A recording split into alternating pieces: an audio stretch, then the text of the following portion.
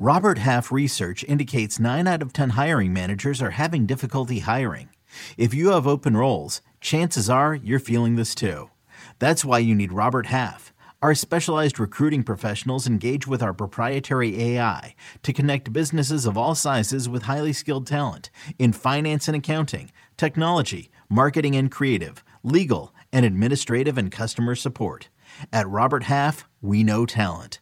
Visit roberthalf.com today. This episode is brought to you by Progressive Insurance. Whether you love true crime or comedy, celebrity interviews or news, you call the shots on what's in your podcast queue. And guess what?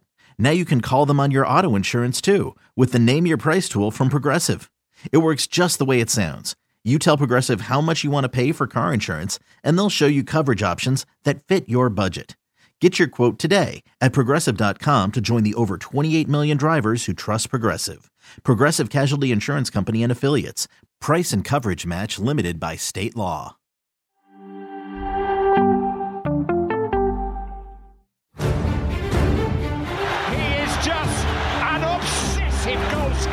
But they have to understand I chose to stay in my country because I'm French. And the Bernabeu blinks it back!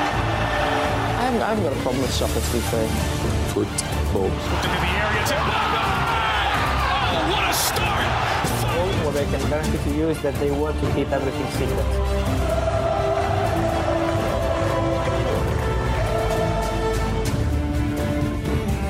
All right, welcome House of Champions YouTube friends, dropping your comments and questions in that chat, and make sure you hammer the like and subscribe buttons as we get set for the Europa League draw. And let's talk also with the main man, Fabrizio Romano. Who's in the house tonight? Oh yeah, my co-host James Benge is here, and we also have the hardest working and most active man on the internet right now. He seems to be the most traveled man on the internet right now, Fabrizio Romano. Fab, how you doing, buddy? All great, my friend. Thank you, and always a pleasure to be here. Big shout out to Fabrizio for joining us. Big shout out to James Benge for joining us. We're getting set for the Europa League draw, which is about to take place. We will be updating you as that draw is taking place. If we see a big tie, we're going to let you know, obviously, live. But we will also be getting into deep detail of the draw a little bit later on in the show. But before we do get into it, I want to run through some of the results from last night, Fabrizio, because Italian teams in Europe have had a lot of success. And that also includes Europa League. So Juventus getting a 3-0 victory yesterday, going through 4-1 in aggregate. Leverkusen Monaco was an absolute barnstormer of a game, 5-5, and Leverkusen going through. Manchester United with a good win against Barcelona, going through by 4-3 on aggregate. Union Berlin, what a story. Can't wait to talk to James Benge about Union Berlin's story. Their dramatic rise all the way through the leagues into Europa League and continuing this fine success. Roma go through, winning by 2-0, 2-1 on aggregate.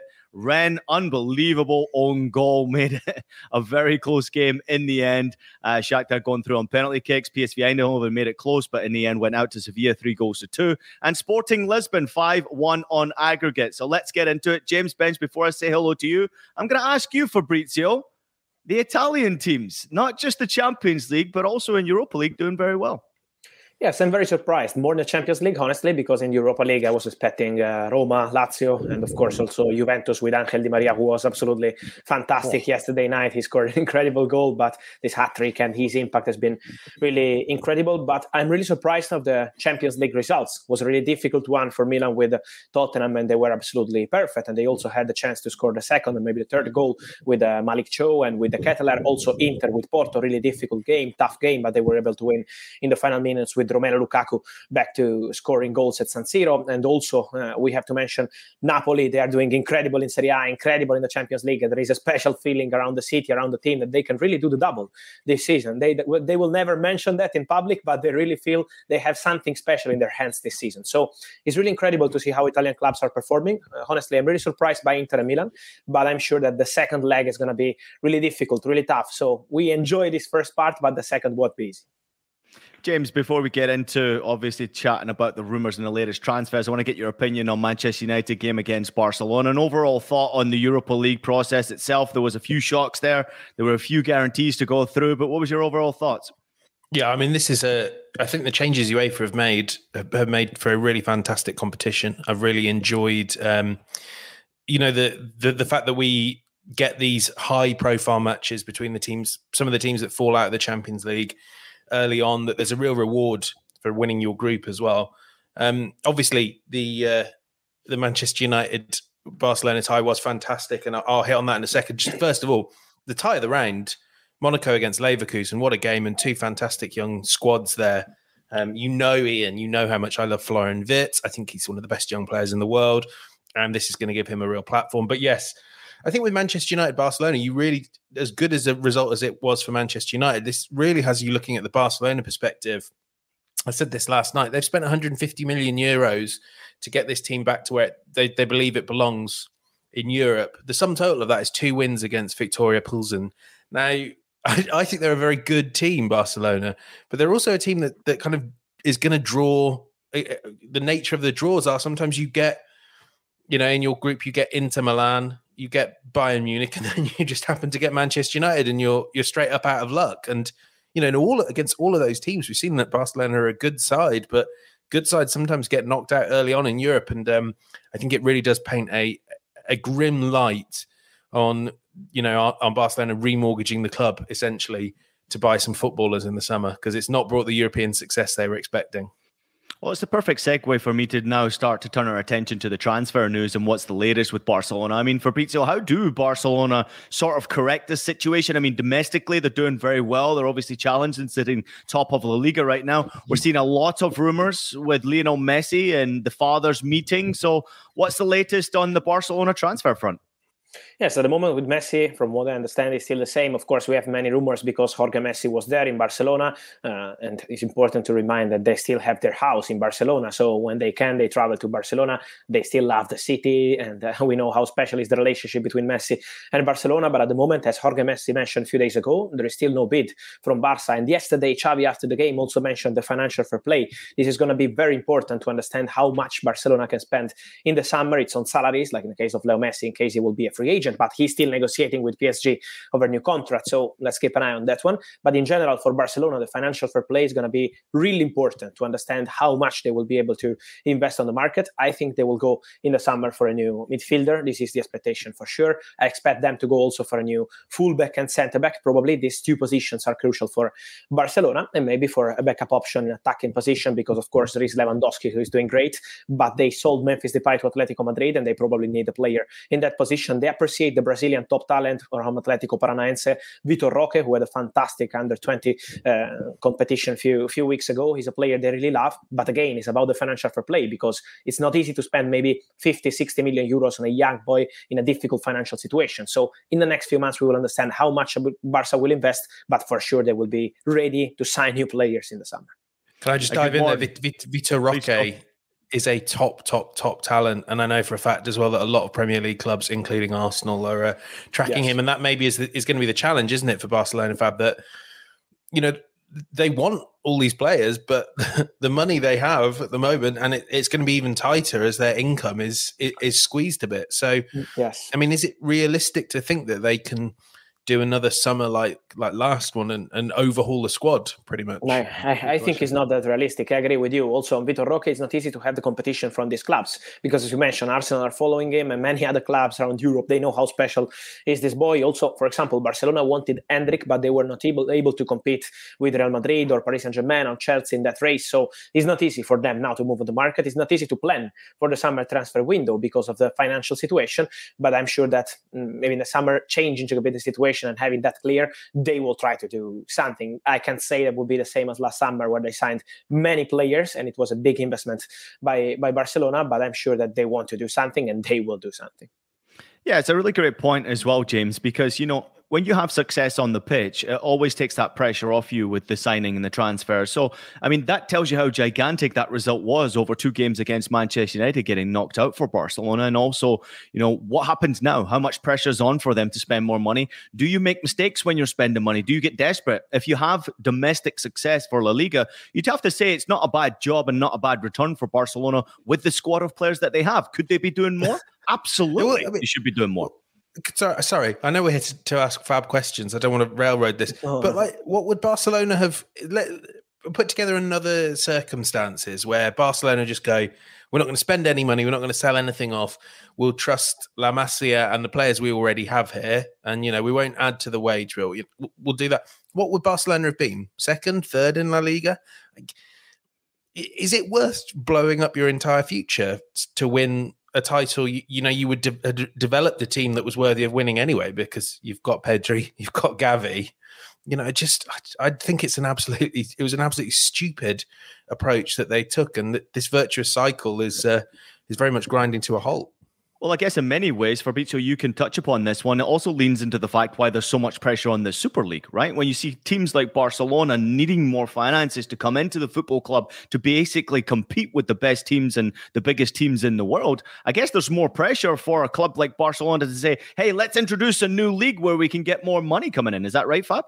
Yes, I think this is for sure. They need fresh money. They need new money, and this is the situation. I think it's what you mentioned is pretty clear. This is the reality. This is 100% spot on. Also, it's important to remind that, for example, I think in general in football, for Barcelona in this case, but in general in football, also extending contracts of important player is not that easy now. It's not that easy because, for example, Barcelona were fighting with La Liga to register players like Araujo, Gavi, after they agreed on new contracts. The process is becoming really complicated because of the financial situation. So it's really, really difficult. Of course, as James mentioned, last summer they decided to invest crazy money in some moments. It was really complicated for them to manage everything. And they also wanted Bernardo Silva, for example, in the final weeks of the window. So imagine how many things they wanted to do. I think this summer will be a bit different, but the plan is to try to find some money and to invest again and again to give Xavi what he needs.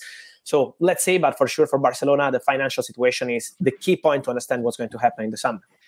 A big good morning to Vic out there. He says, Indica, Tielemans, Gundogan, Thuram, all on free transfers. You're welcome, Barcelona. Nice shout out there to Vic. Good morning to everybody out there. Thank you so much for jumping in the comments. I see you, Aaron. I see you there, mate. I see you, Omar. Thank you, everybody, for jumping in. Matt, good morning to you as well. Let's turn our attention to Josko Gvardiol. Got the important goal against Manchester City, claiming, obviously, in the media, which was interesting comments from him, that it wouldn't be a bad idea for him to move on in his career and potentially follow Christopher Nkunku. I guess my question to you would be, is that even realistic for someone like Gvardiol, for him to move? Because I know Leipzig are desperate to keep a hold of this guy.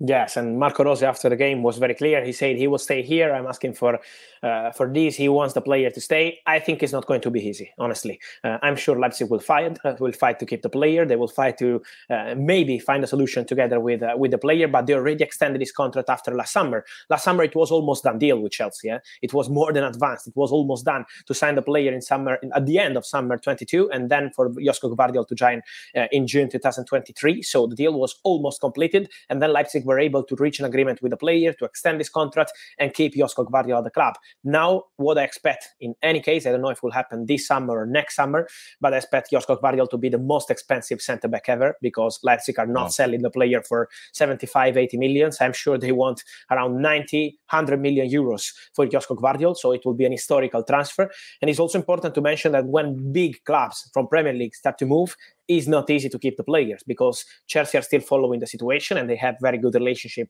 with people close to the player. Man City are following the situation and he's always been a player appreciated by Man City. He was already in the list in July last summer, but they decided to extend the contract of Nathan Ake, but he was close to joining Chelsea. So it was a domino of centre-backs and it didn't happen, but he remains a player appreciated by Man City. I will keep an eye in general on Liverpool. I think they need something fresh in that position. Mm-hmm. And so Josko Gvardiol is a Liverpool fan, as he stated a few weeks ago in an interview. And I will keep an eye in general on Liverpool on centre-backs, and let's see if it will be Josko Gvardiol or any other player. But I think it will be an important summer for him. So Leipzig will fight to keep him, but it's not going to be easy. Union Berlin against Union Saint-Gilloise is the first team that's just been pulled out of the hat right there. I think it was that pronunciation. Oh, whatever. Gilloise, isn't it? Gilloise. It sounds like a racing car driver. But the second game pulled out of the hat was Fenerbahce against Seville, and Juventus Fabrizio, have just been pulled out of the hat. Let's turn our attention real quickly to obviously what else is happening around the transfer window. We'll talk about Leipzig right now because I did see Jonathan David's name mentioned with potentially coming to Leipzig. It's not just about players going out. They also want to sign players too.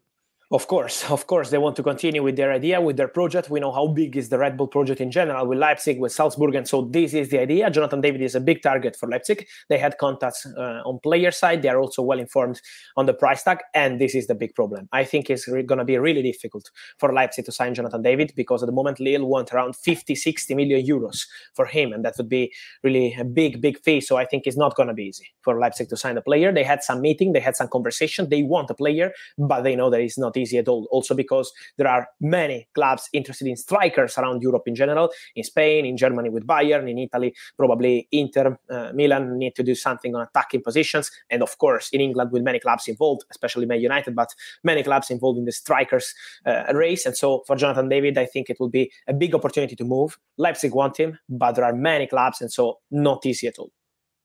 I find David's case really fascinating because he's obviously been on the radar of top clubs for years now. And Bayer Leverkusen against Ferencváros, I'm disappointed. I wanted Wirtz in England, but David has, we've written before. Erik ten Hag really likes the player.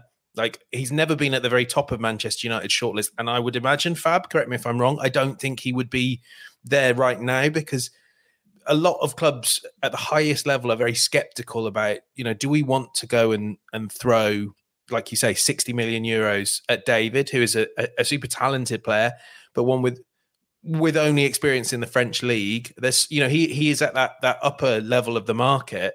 And equally, West Ham, Everton definitely came in yes. in the summer, at the final days of the summer window, and said, we want to sign you. And they went hard for him, but he just said, I don't want that, because it's so hard for him to pick his sweet spot between Lille, who are competing, high level in France, and then, finding the right club to make the move onwards. It's a really tough one for him. Sorry, I am completely distracted by the Europa League draw, where we have Arsenal against Sporting Club de Portugal, which is a classic draw. So I'll let you take over, Ian, but there's from Jonathan David. Thanks very much, man. Please go, Fab.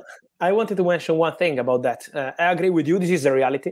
This is a reality that many clubs also have some doubts on spending maybe 50, 60 million on a striker who only has experience in Ligue 1 with Lille. But the last time it happened, it was Victor Osimhen, who joined Napoli for 70 million euros package, and now he's worth probably double that, maybe 140, 50 million. So that was a good one. So I think Jonathan David is a very good player, and my feeling is that in the summer he will move. It will be time for him to go. Matt Osman jumping in and saying Jonathan David is League One's top goal scorer. People don't talk enough about that one right now. I'm not sure if he is right now the top goal scorer. He is, together with Mbappe, and yes, he is. Yeah, I thought Balogun was very close as well. And Balogun, yes, they are together. Yes. Let's discuss Chelsea, because there's a lot of comments coming in. People asking about Chelsea galore. Every time you come on, Fabrizio, the Chelsea fans certainly come out. I must ask you about Romelu Lukaku. Obviously, got a goal in Europe this week, which was great for him. I'm sure great for his confidence as well. What's the future look like for him? And then also give us the latest on Chelsea in general. I know there's a potential of N'Golo Kante signing this contract extension. Yes, for sure. The situation of Romelu Lukaku now is an important one, but won't be decided now. It's not going to be February, March, April. It will be end of the season. Inter will meet with the player. The player wants to stay. Lukaku wants to stay at Inter. He wants to continue at Inter 100%.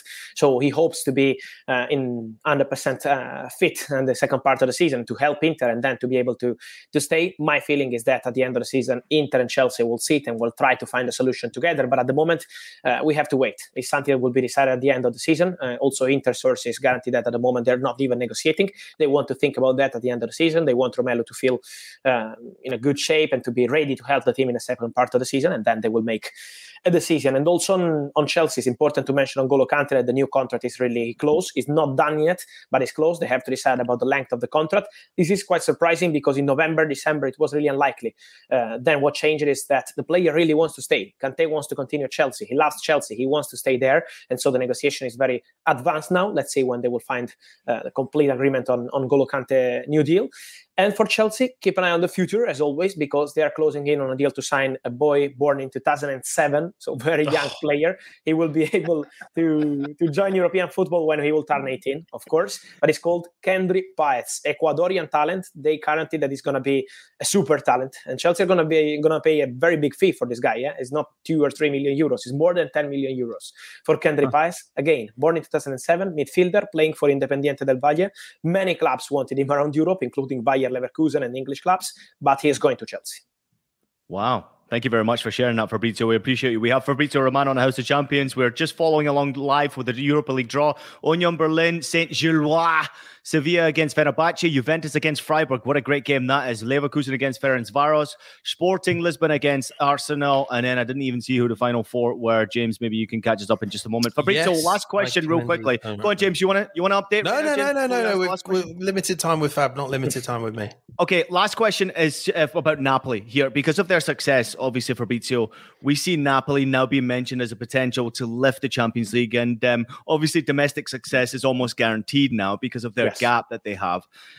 What about the stars? I have many a debate with so many people out there about how difficult it is for clubs like Napoli to keep a hold of their biggest stars when you have success. Let's talk about Osimhen. We know, obviously, he's the goal scorer for them right now. We know what Kvara is doing right now, Kvaratskhelia. I mean, they didn't pay a lot of money for him. I can't even begin to imagine some of the offers that will come in for him. And another player that stood out to me, he was sensational in midweek, is Kim. Kim is brilliant on that back line.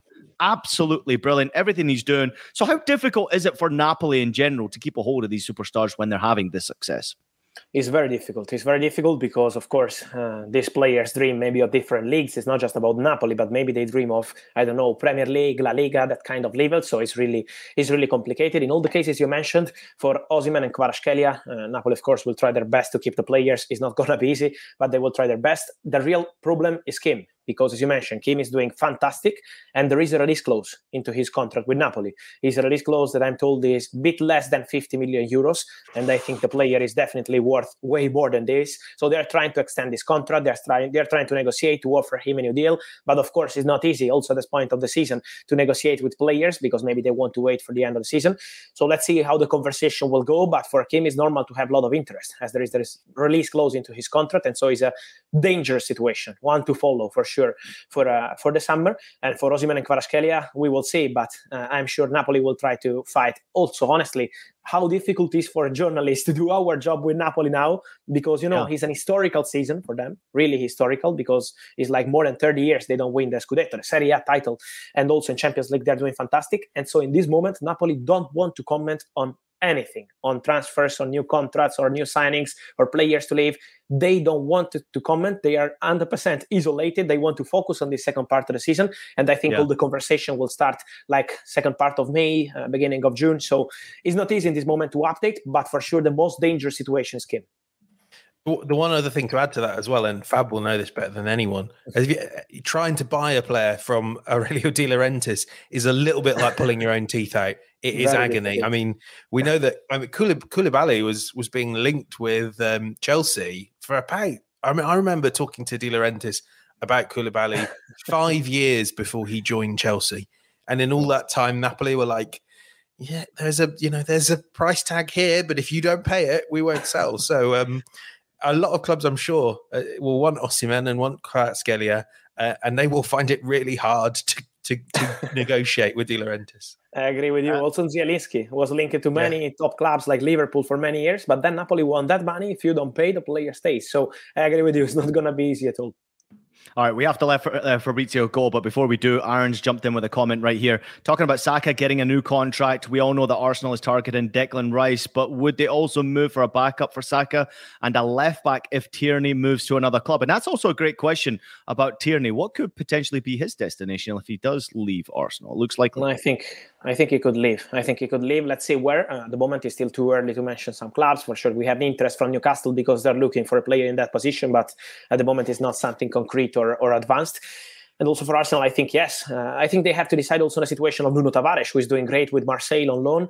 And I'm not so sure that he's going to leave Arsenal at the end of the season. Maybe he could have a chance because he's a very good player. He's doing great with Olympique Marseille. So let's see for that position. And for Declan Rice, as we always mentioned here, also with James, there is strong interest from Arsenal. They really like the player. I'm sure he will be in the list for summer transfer window. As of now, it's too early to say about the price tag. The negotiation with West Ham is really too early. The negotiation is not going to take place in February or March, but for sure he's a player they appreciate. So I would not be surprised if they go for Declan Rice in the summer, and I'm sure that Arsenal will have a really, really important summer. But now I expect them to be kind of isolated on new signings. As for Napoli, we mentioned Napoli. I think it could be the same for Arsenal. They want to focus on the Premier League. It's time to live the dream, and same with Europa League. And then we will see what happens in the summer. Fabrizio, we let you go with a nice little tag here. Tobago CFC, he says, I love you, Fab. From a Chelsea fan, you are one of the best journalists. And I think that was out of appreciation for all the great work that you do. If you're not following Fabrizio across the social media platforms, make sure you go do it. Get the latest and greatest news from the transfer window. Also, a great football mind. Fabrizio, we have a couple of draws here. Roma against Real Sociedad real quickly, and Juventus against Freiburg. What's your initial thoughts there in Europa League draw? Not easy for Roma at all. I think Juventus will go through, but for Roma, not an easy one at all. But very nice game. I think it will be a good one. And Dybala is in great shape, so I hope they will do it, but it's not going to be easy. Fab, go and enjoy your weekend, man. Thank you for everything you do. We appreciate you, buddy. Thank you, guys. Enjoy your weekend. Thank you to Fabrizio Romano for joining us here on House of Champions. We say goodbye to him. We're going to invite in Jonathan Johnson to the show right now. James Bench, we're going to react with JJ to the Europa League draw. But first and foremost, let's say good morning to JJ. How you doing? Is it still morning where you are, JJ? Hey there, guys. Good morning indeed. Well, it's just past midday, and as you can see from my hairstyle, I definitely woke up like this. A rude awakening for me in France after the Ligue 1. Well, I was going to say an expletive word there, but yeah, it was not good from the French teams on the continental stage, unfortunately. But on the bright side, you did at least miss Ian Joy massacring the name of Union Saint-Gilloise, which was not what we heard first. I do apologize. Saint-Gilles, I think, or something like that. I'm just amazed that you didn't take the cup out of Union SG. I mean, it's a Union derby. What couldn't be liked about it? I'm trying to keep myself quiet here because I'm frightened of waking the kids up. I'm at the home studio, obviously, right now. It is also 6:28 in the morning. So the less BS I get from James Bench, possibly the best for me. Just a quick update on Speaking of best, you need to get the Best Buy guys back to soundproof your studio, by the sounds of it. Oh, come on, please. This early in the morning. There's nobody around here, so it's hollow walls, you know. Real quickly, here's the draw. We have Shakhtar Donetsk against Feyenoord. We have Roma against Real Sociedad. Manchester United against Betis. Sporting against Arsenal. Really looking forward to hearing what James has got to say about that one. Leverkusen against Ferencvaros. Juventus against Freiburg. Sevilla against Fenerbahce. Union against Union. How about that, James? Will I just stick with that one? James, let's get your opinion first and foremost here. Arsenal's draw in particular, and let us know what you think about United's draw as well. Yeah, I mean, the two English ones, along with Roma, Real Sociedad, kind of stand out to me as like the best tests, and I'm really looking forward to this. We know that Sporting in the Champions League gave Tottenham all sorts of difficulties. I think they certainly won at home. I can't quite remember what the other result was at White Hart, not White Hart Lane, the new White Hart Lane. But that's going to be a really tough one. You've got players like Marcus Edwards coming back with a point to prove, and Sporting are riding really high. You know, they've got good results against two teams that we've seen in the Champions League, Porto and Benfica, are not to be taken lightly. I mean, the fascinating thing with Arsenal in particular, you know, the Europa League has always been a means to an end of Champions League football, but it does matter to Arsenal, a team with very limited European heritage, considering the size of the club, that they win big competitions. And I'm certain Mikel Arteta would love to win the Europa League, but equally, you know, if you look at what would happen if they got through this, their April would involve games every 3 days. They'd be playing Liverpool at the start of the month, West Ham away, Southampton when they're trying to turn around their season, and Manchester City. I don't know if you're really that desperate to get that far into this competition, if it could hinder your Premier League title challenge. I think that all depends on player fitness. That Man United tie as well, that's a cracker. We know that Betis, and Jonathan, you've written, I know a lot about Betis over the last few years. They are going to be a tough out in this competition.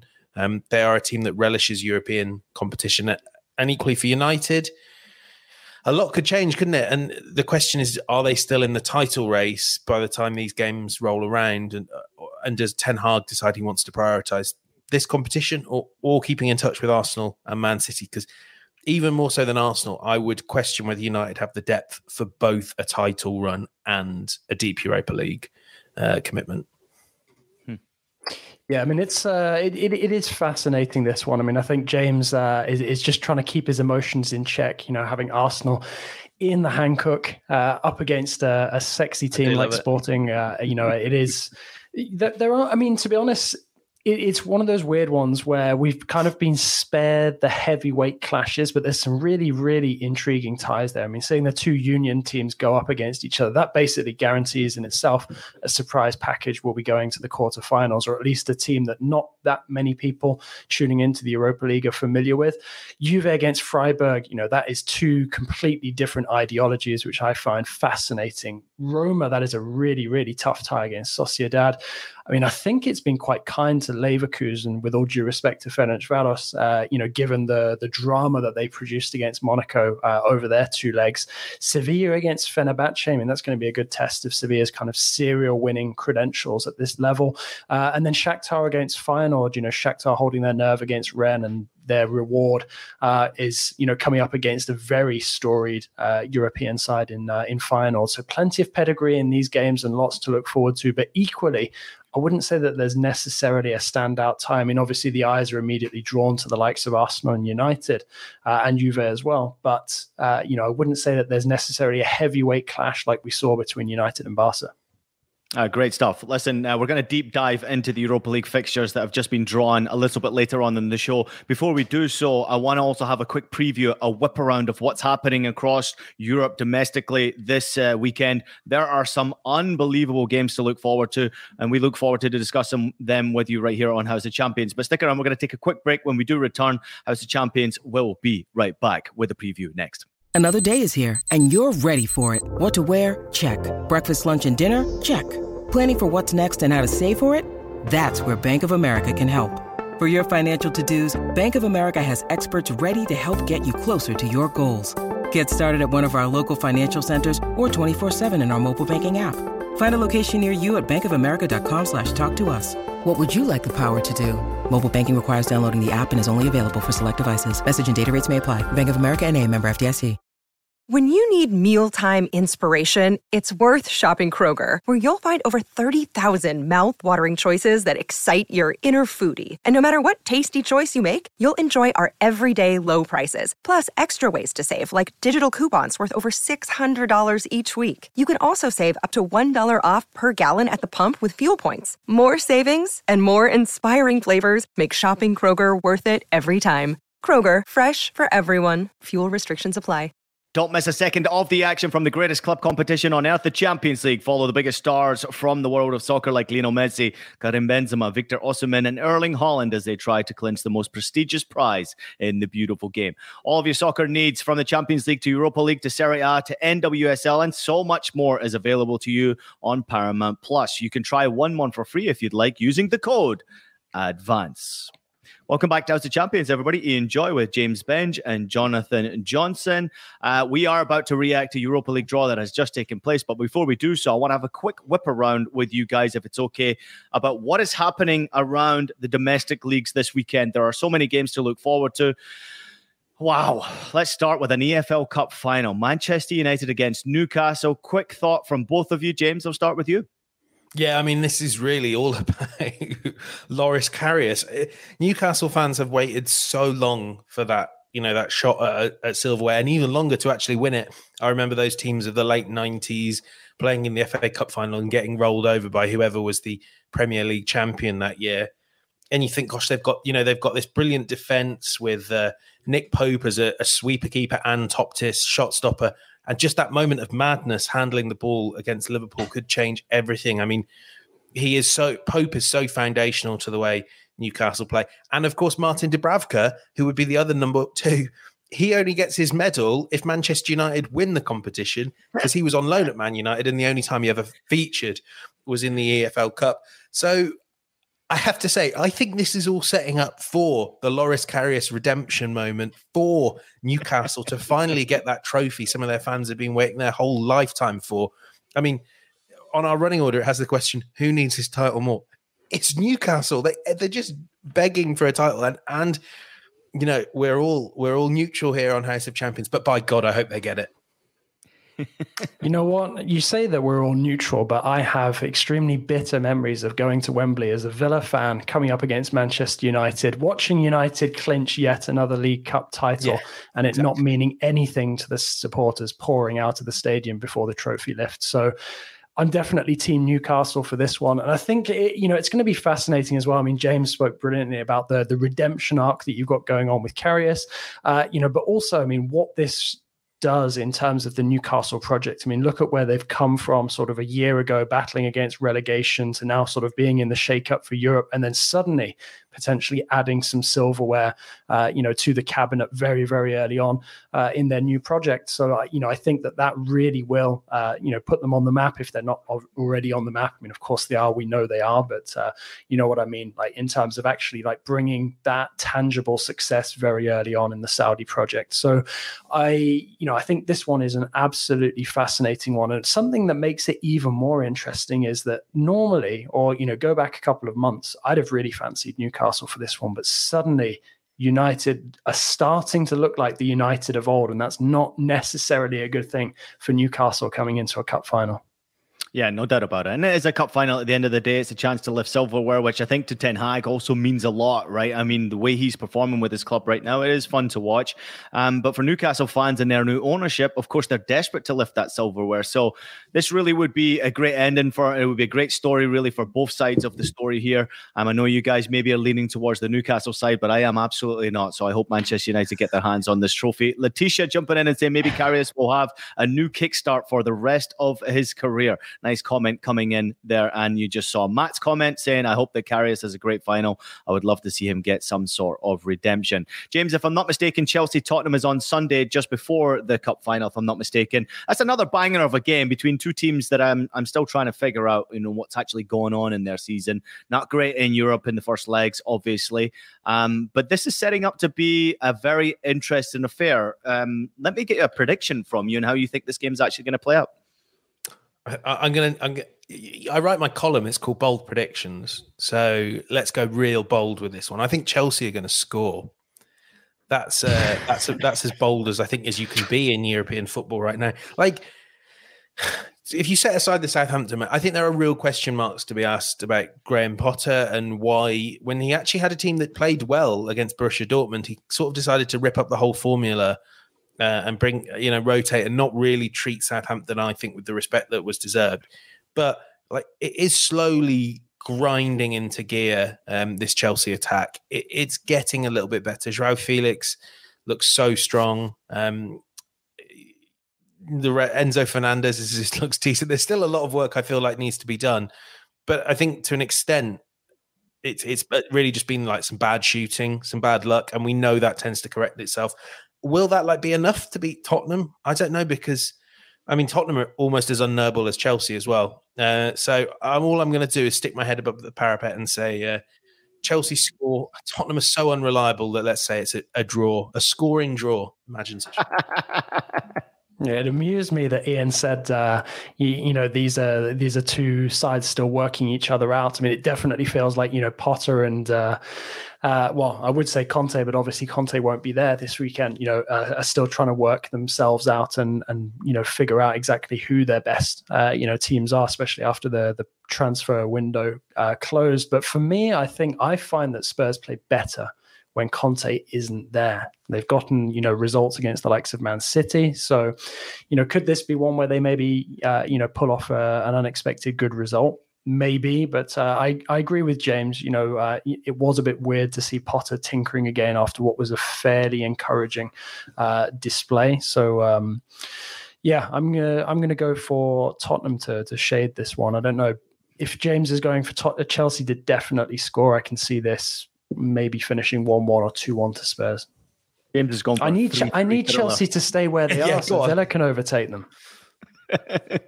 All right, we're whipping around Europe's games right now. There's a lot to go through, so we're going really quickly here. Let's turn our attention to the Madrid derby here. It's Real Madrid against Atleti. JJ, I'll come to you first on this one here. What can we expect from this game? Real Madrid obviously coming off the back of that emphatic victory at Anfield. Atleti had a good win last weekend. Great goal from Griezmann, by the way. I don't know if you caught it.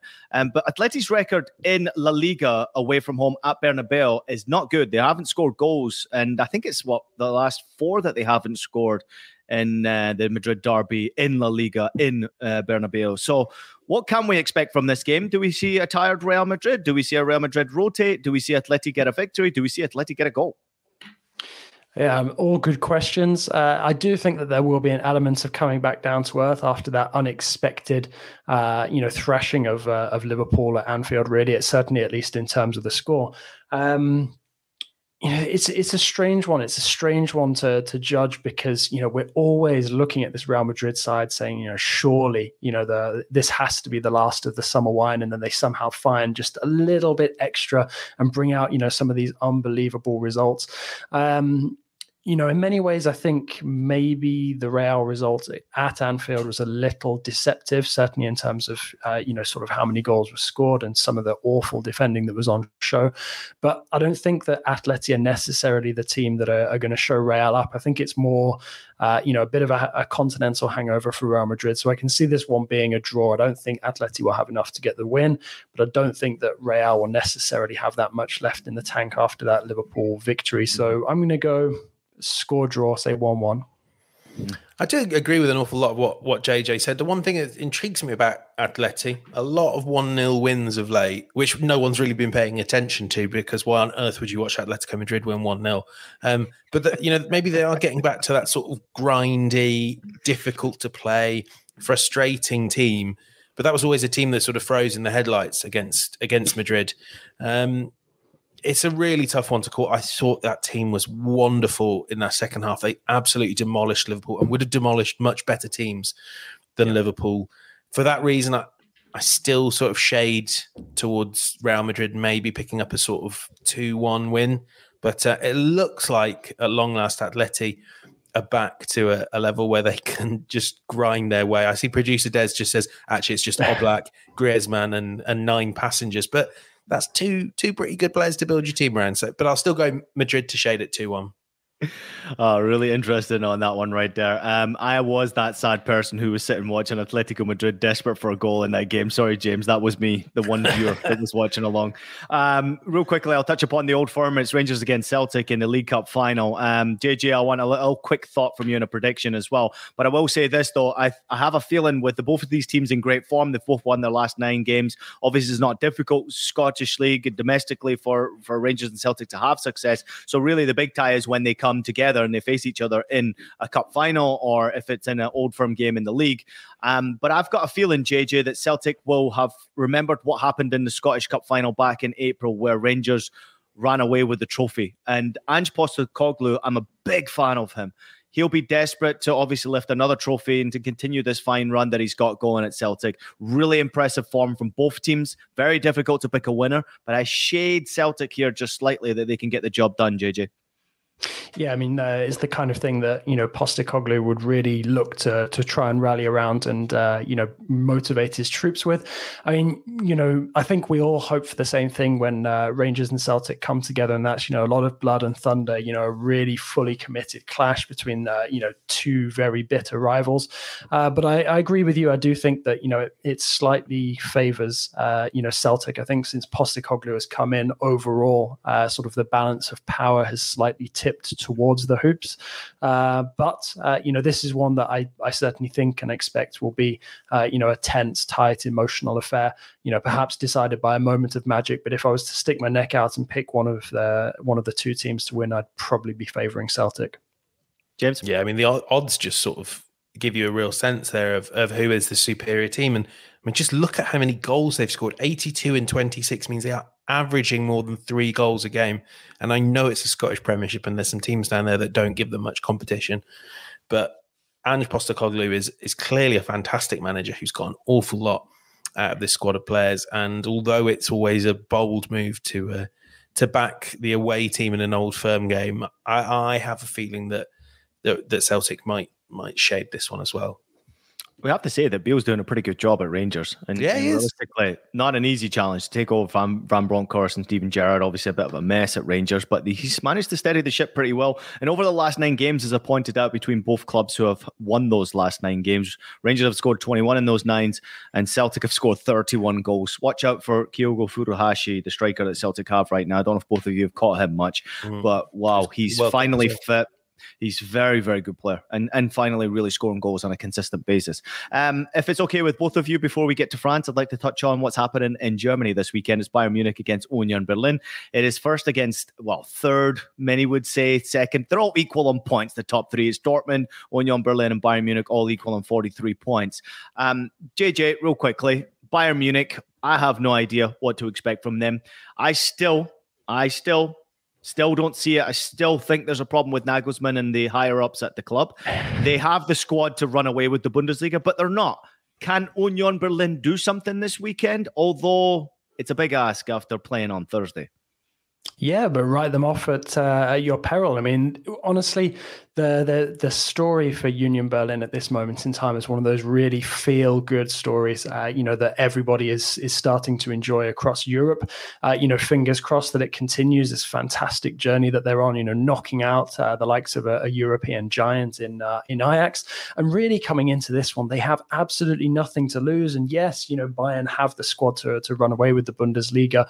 I saw them against PSG, and although, they weren't, I wouldn't say that they were poor. I'd say that there were vulnerabilities that PSG could have better exposed. Who knows if we'll see that in the second leg in the Champions League. But for me, I think that Bayern always look like there's a chink in the armor at the moment. And perhaps that's what you're alluding to, with this situation with Nagelsmann and why he's not entirely convincing so far with Bayern. And I think that will remain to be the case. So maybe I wouldn't go for Union Berlin to get the win here, but a draw, I don't think it strikes me as that unrealistic, really. I got nothing on this. I don't know why you look at it. I wonder how tired Union Berlin will be, basically. It's going to be it was a grinding game against Ajax, wasn't it? That had some ups and downs, whereas Bayern... They're still going to be on the champagne going into this game. Their training session will be, You can blame them. Surely not on the champagne in Berlin. Well, maybe in Berlin, actually. Ian, you know better than me. Are they champagne or the lagers? Oh, the beer's all around in Berlin. Beer's all around. They'll be popping those big 2-liter bottle beers that they got flying around in Berlin.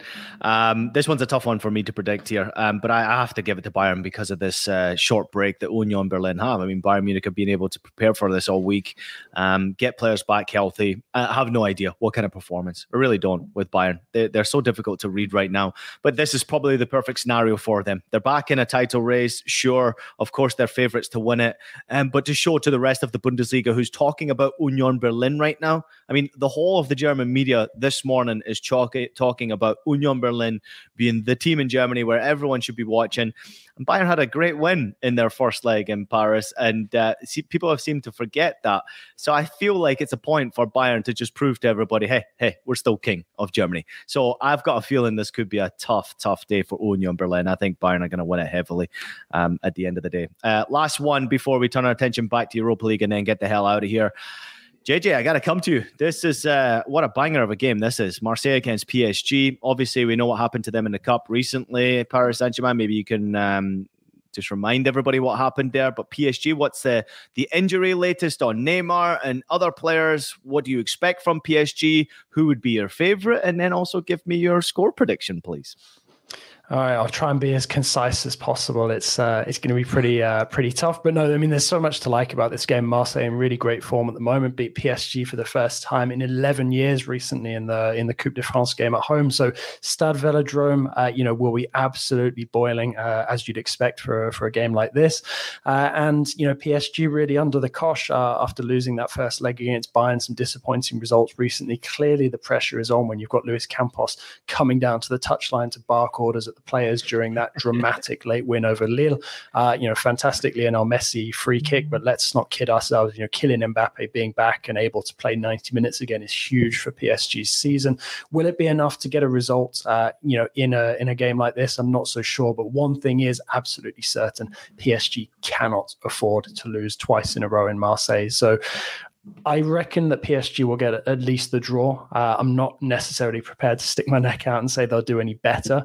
But it's not been ideal preparation for PSG for this one either. Christophe Galtier has been ill coming into this. You've got Neymar ruled out at least until the beginning of next week with some ankle ligament damage. So not looking too good there. Nuno Mendes expected to miss out as well. He'll be quite a big blow. But I think, having guys like Kimpembe and Mbappe coming back, that adds a bit of metal, a bit of mental strength to this PSG side, and they will not, want to tolerate, Marseille winning consecutive games against PSG in any circumstances. So let's see what happens. Messi certainly needs to get more involved than he was against Lille last time out, but this Marseille team, very difficult to come up against. 5-point gap between the two coming into this one. Can Marseille cut it? We will have to wait and see.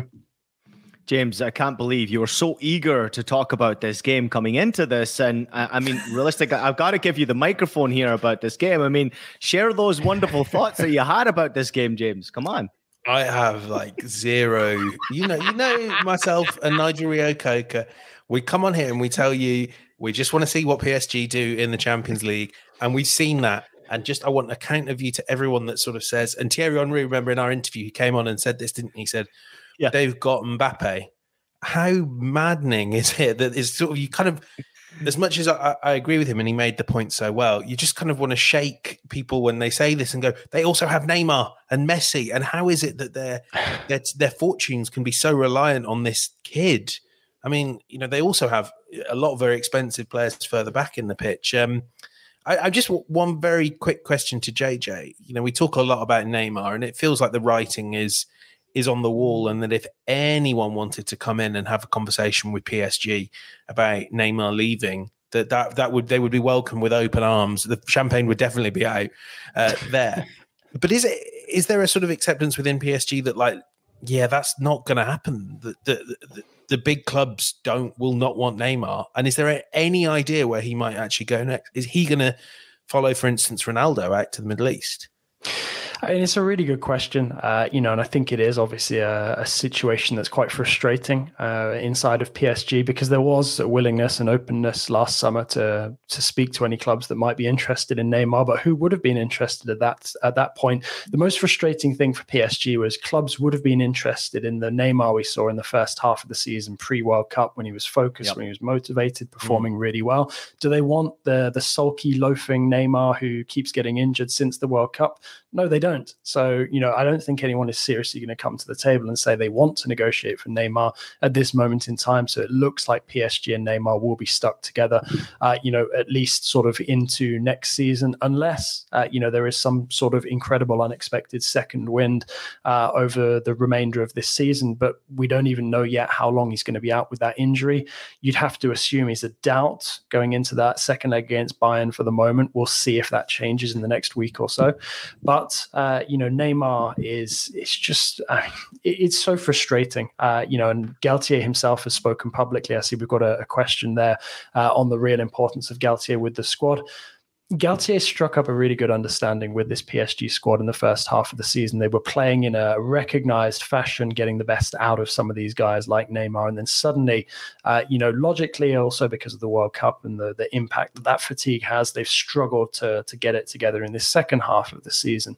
However, it doesn't help Galtier when you've got Neymar, going and playing poker and then going on a McDonald's binge, and you have Kylian Mbappe coming out speaking publicly, almost like challenging Neymar to show the best of himself, which again, adding to this sense of frustration he did against Lille, got a goal, got an assist, then also got injured and stretched it off.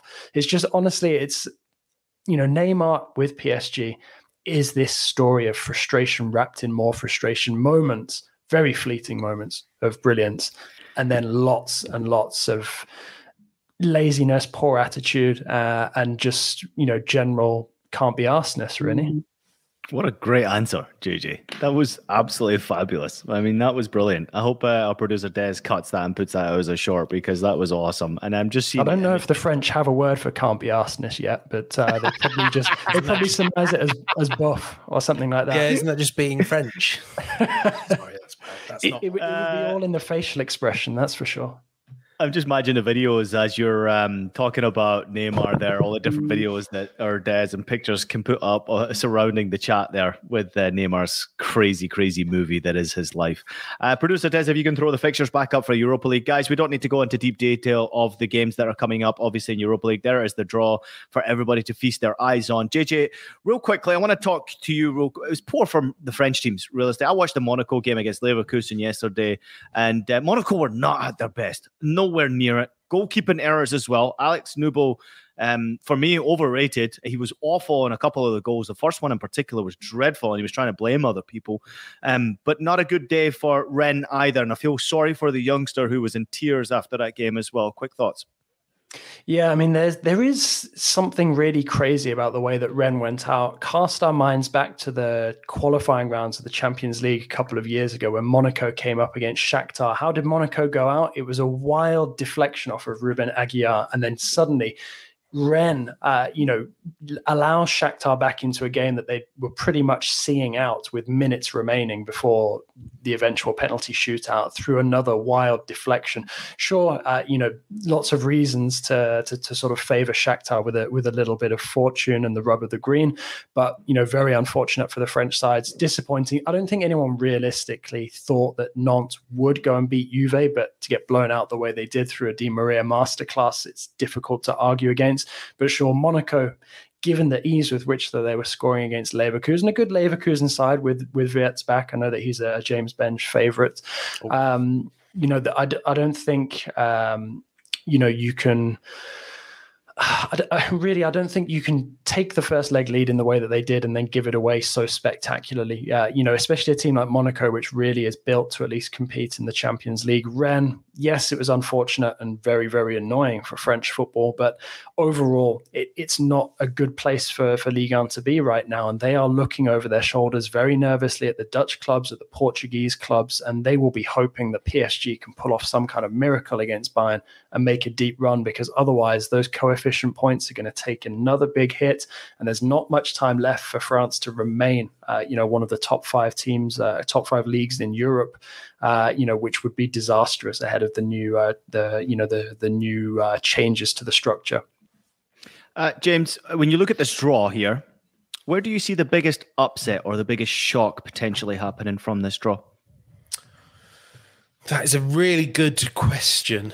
And I think you do probably have to conclude it's one of the 2 English teams that may end up being guilty of not taking it seriously. It is a criticism you have, isn't it, with English teams often in the Europa League. I mean, it has to be said that's sort of changed. We've had United in the final. West Ham have had a deep run. Arsenal reached the semi-finals as well. But I think both of them will have their eyes on other prizes. Aside from that, I mean, I think you look at it and you kind of trust a Sevilla. I have to say, you know more, Ian, than I do about Freiburg, but Juventus are a team that I don't trust with anything at the moment, and it will take a long while before I change my mind. I have to be very careful how you phrase that, don't you? I mean, you wouldn't trust them with your pocket money, would you? They certainly wouldn't. Well, no, maybe. I mean, they would spend it, wouldn't they? And then they'd say they haven't. I mean, obviously, for me, the tie of the round really is Roma Real Sociedad. It's the one to watch. I don't know if there is an upset there, because you've got, I can't remember where Roma are in Serie A, but they're a top Serie A team taking on the 3rd best team in La Liga. So 3rd against 3rd in both those competitions. That's the tie of the round. I think if I was picking one where the upset might be, I think Arsenal may well end up struggling in that first leg away to Sporting, and struggling and needing to throw on the cavalry and it all not being enough. So yeah, I would say picking my upset, I would pick Sporting to knock out Arsenal.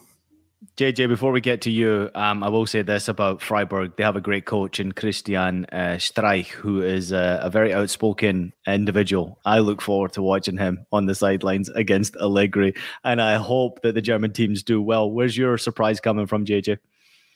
I'm going to go for Sociedad to knock Roma out. I'm not sure that will necessarily qualify as a surprise, but I think many people will probably look at the two names and perhaps just shade Roma on that one.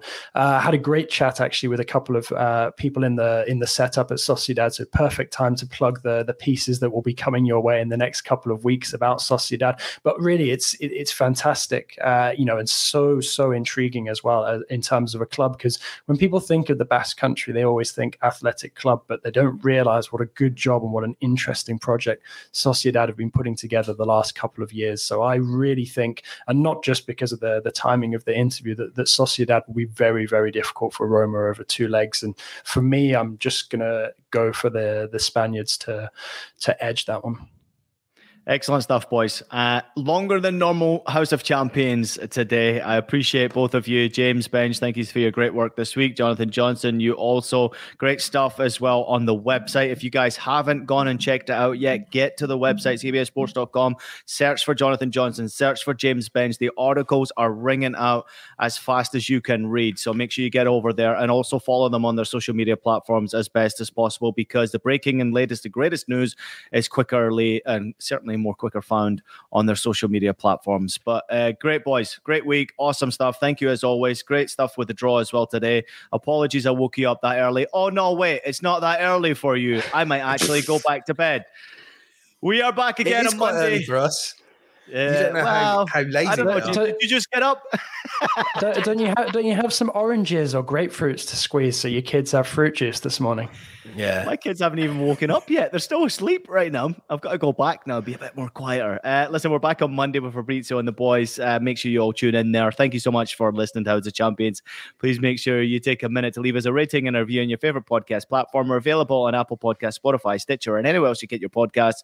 Also available as video, so subscribe to us on YouTube. Boys, have a fantastic weekend wherever you're going, whatever you're watching. Enjoy the weekend. We'll see you all again next week. Thanks, everybody.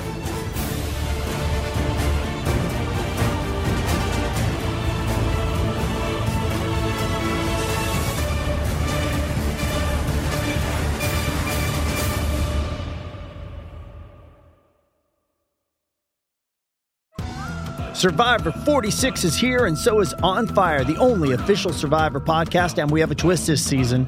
The winner of Survivor 45, Dee Valladares, will be joining us every week. We're going behind the scenes of the biggest moments, the how and the why things happen, and the strategy and analysis you can only get from someone like me, a Survivor winner.